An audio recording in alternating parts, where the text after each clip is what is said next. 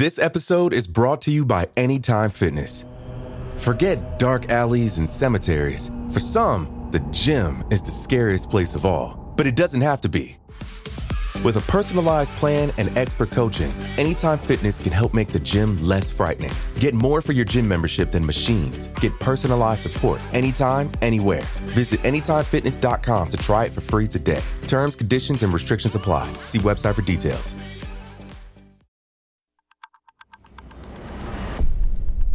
Today is Thursday, February 27th, 2020. On this day in 1992, Austrian serial killer Jack Unterweger was caught by the authorities for the final time while hiding in Miami, Florida. After months of killing around the globe, the Vienna Woods killer was finally apprehended.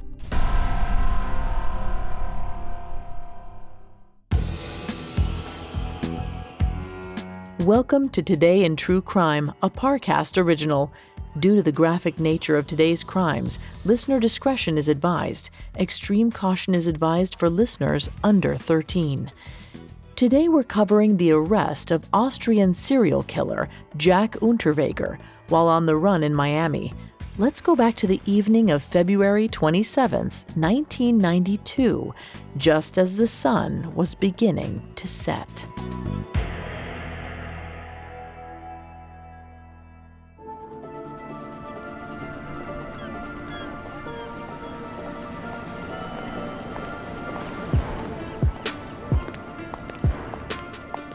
"41-year-old Jack Unterweger quickly walked up a Miami street with his young girlfriend, Bianca Morok. With each passing step, Jack looked over his shoulder on the off chance that someone was following them. Jack and Bianca had been in Miami for less than 2 weeks, but it was important to keep a low profile. Back in Vienna, Austria, Jack had come under media scrutiny as the leading suspect in a string of serial murders. The evidence was mounting fast, and he needed to stay as far from Austria as possible. Miami's sunny beaches seemed like the perfect place to hide out. While in Miami, Jack followed the coverage in the Austrian press about the serial murders he was connected with. He grew angry at how the police painted him in a negative light as a crazed killer of sex workers. He even called into Austrian media outlets and claimed he was innocent. Besides dodging the authorities, money became an issue. Within days of landing, the smooth-talking Jack convinced Bianca to become a go-go dancer at a nearby club. But the work didn't bring in enough money as fast as Jack wanted. As a well-respected author and journalist in Austria, Jack was used to the finer things, and he could only go for so long, living such an austere lifestyle. While in hiding, Jack stayed in communication with an ex-girlfriend who worked for the Austrian magazine Success. She told Jack that the magazine wanted to do an exclusive on him, and they would pay him $10,000 for it. Strapped for cash, Jack agreed immediately. But there was one caveat. He wanted the money wired to him up front, in Miami. Jack knew it was risky, but he decided that as long as the money was wired in Bianca's name, it shouldn't be an issue. Plus, he trusted his ex-girlfriend who worked for the magazine. She didn't hide the fact that she still was madly in love with Jack.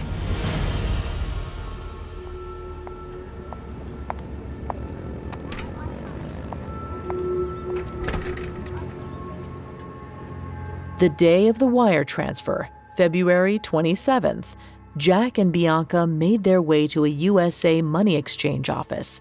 Jack sent Bianca inside alone to see if the money had arrived. Outside, Jack scanned his surroundings. At first, everything appeared as normal, but then he realized that something was off. The hair on the back of his neck rose. The pedestrians walking along the street near the exchange office were all glancing at him, and in a way that appeared all too obvious. They had to be law enforcement, or at least connected to law enforcement somehow. Jack knew he needed to stay calm. If he was going to dodge these men, whoever they were, he still needed the money.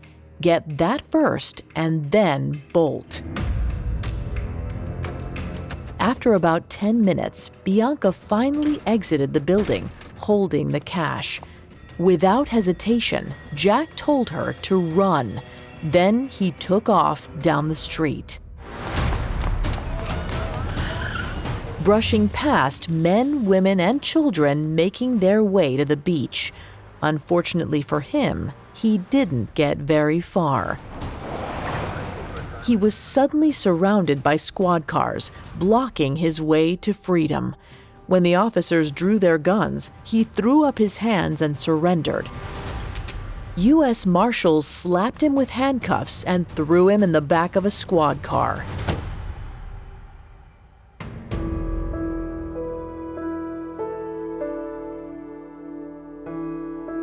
Jack had been betrayed by his ex-girlfriend, though not on purpose. She had excitedly informed her editor, Gert Schmidt, that she was in contact with the notorious killer. But instead of capitalizing on the exclusive interview, Schmidt informed the authorities, and Jack walked right into the U.S. Marshals' trap. The Vienna Woods killer was finally caught.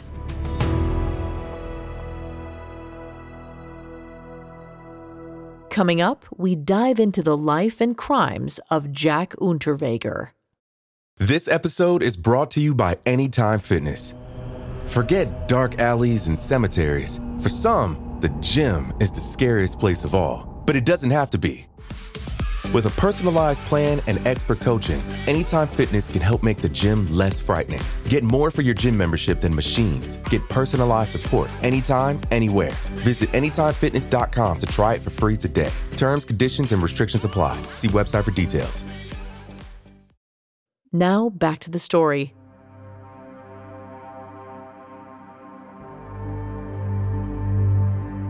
On February 27, 1992, 41-year-old Austrian serial killer Jack Unterweger was arrested in Miami, Florida by U.S. Marshals. He was accused of murdering sex workers in Vienna, Graz, Prague, and eventually Los Angeles. His killing spree had lasted only a year, and it began after he spent 18 years in prison for a different murder back in the 1970s.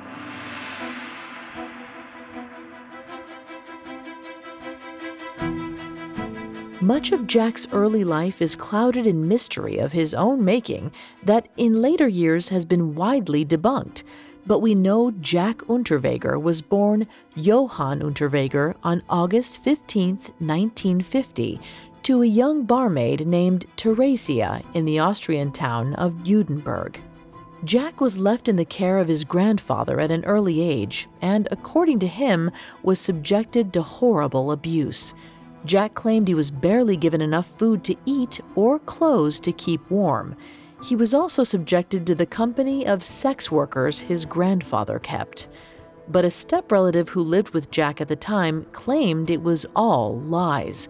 Yes, the grandfather was stern, but he didn't neglect or abuse Jack the way he had led the public to believe. Jack claimed that at some point during his early childhood, he ran away to live with his aunt. She was supposedly the only person to ever be kind to him. She was also a sex worker who was brutally murdered by one of her customers. But like his grandfather's abuse, the circumstances of his aunt's murder were also a fabrication.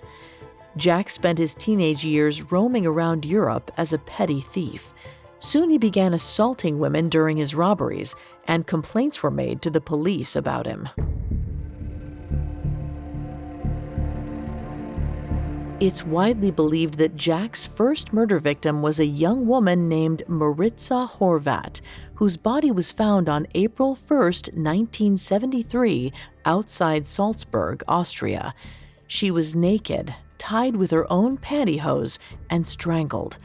Though he was never convicted for this murder, the similarities between her death and Jack's later victims were all too close. In December of 1974, 24-year-old Jack brutally murdered 18-year-old German citizen Margaret Schaefer. He beat her with an iron rod and strangled her with her own brassiere.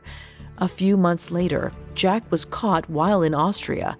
He was found guilty and sentenced to life in prison with parole eligibility after 18 years. While in prison, Jack discovered that he had an ability with words and began writing extensively. He realized that he could reinvent his image and manipulate the public with his pen. So from prison, he published his memoirs, Purgatory, about his troubled life with his abusive grandfather, and following that, he began writing plays and children's stories. Jack managed to convince Austria's liberal elite that he was the prime example of prison reform. After all, incarceration wasn't about punishment, but rehabilitation. Jack was clearly rehabilitated. Petitions went out in his favor, and when he hit the 18-year minimum, Jack was granted his parole. He walked out of prison just shy of his 40th birthday in May of 1990. Upon his release, Jack was the talk of Austria. He appeared on talk shows and radio programs discussing his rehabilitation. He plugged his book and his plays. According to him, he was a new man. He had recognized the error of his youthful ways. But Jack was anything but rehabilitated. Rather, he was merely biding his time until he could satisfy his murderous desires once more. In the fall of 1990, Jack murdered 7 women in Vienna, Graz, and Bregenz. All of them were found naked and strangled with their own underwear. It took police months to connect the murders, and none of them realized it was the famed Jack Unterweger who was responsible. The following summer, Jack took his murder spree to Los Angeles, murdering 3 more sex workers. When he returned to Vienna, he decided to write an article on crime in Los Angeles and report on the very murders he committed, thumbing his nose at the clueless police. But Jack's activity wasn't going wholly unnoticed. A retired investigator who worked the unsolved murder of Maritza Horvat always believed Jack was responsible, and as fresh killings began to pop up, the similarities were too obvious to ignore. So he tipped off the authorities to look into Jack Unterweger.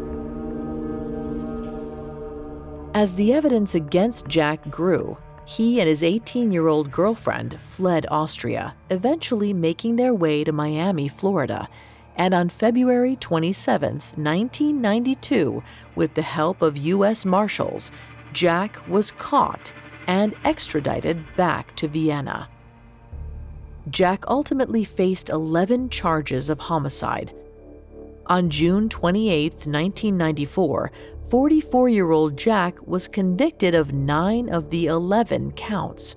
2 of the bodies were badly decomposed and therefore harder to connect to Jack. He was sentenced to life in prison without the possibility of parole. But Jack refused to spend his days in prison. He made a vow after being released in 1990 to never return. The day after his conviction, Jack's body was discovered hanging in his cell. Investigators noted that the knot he used to tie his own noose, fashioned from the drawstring in his pants, was the same knot he used on his victims.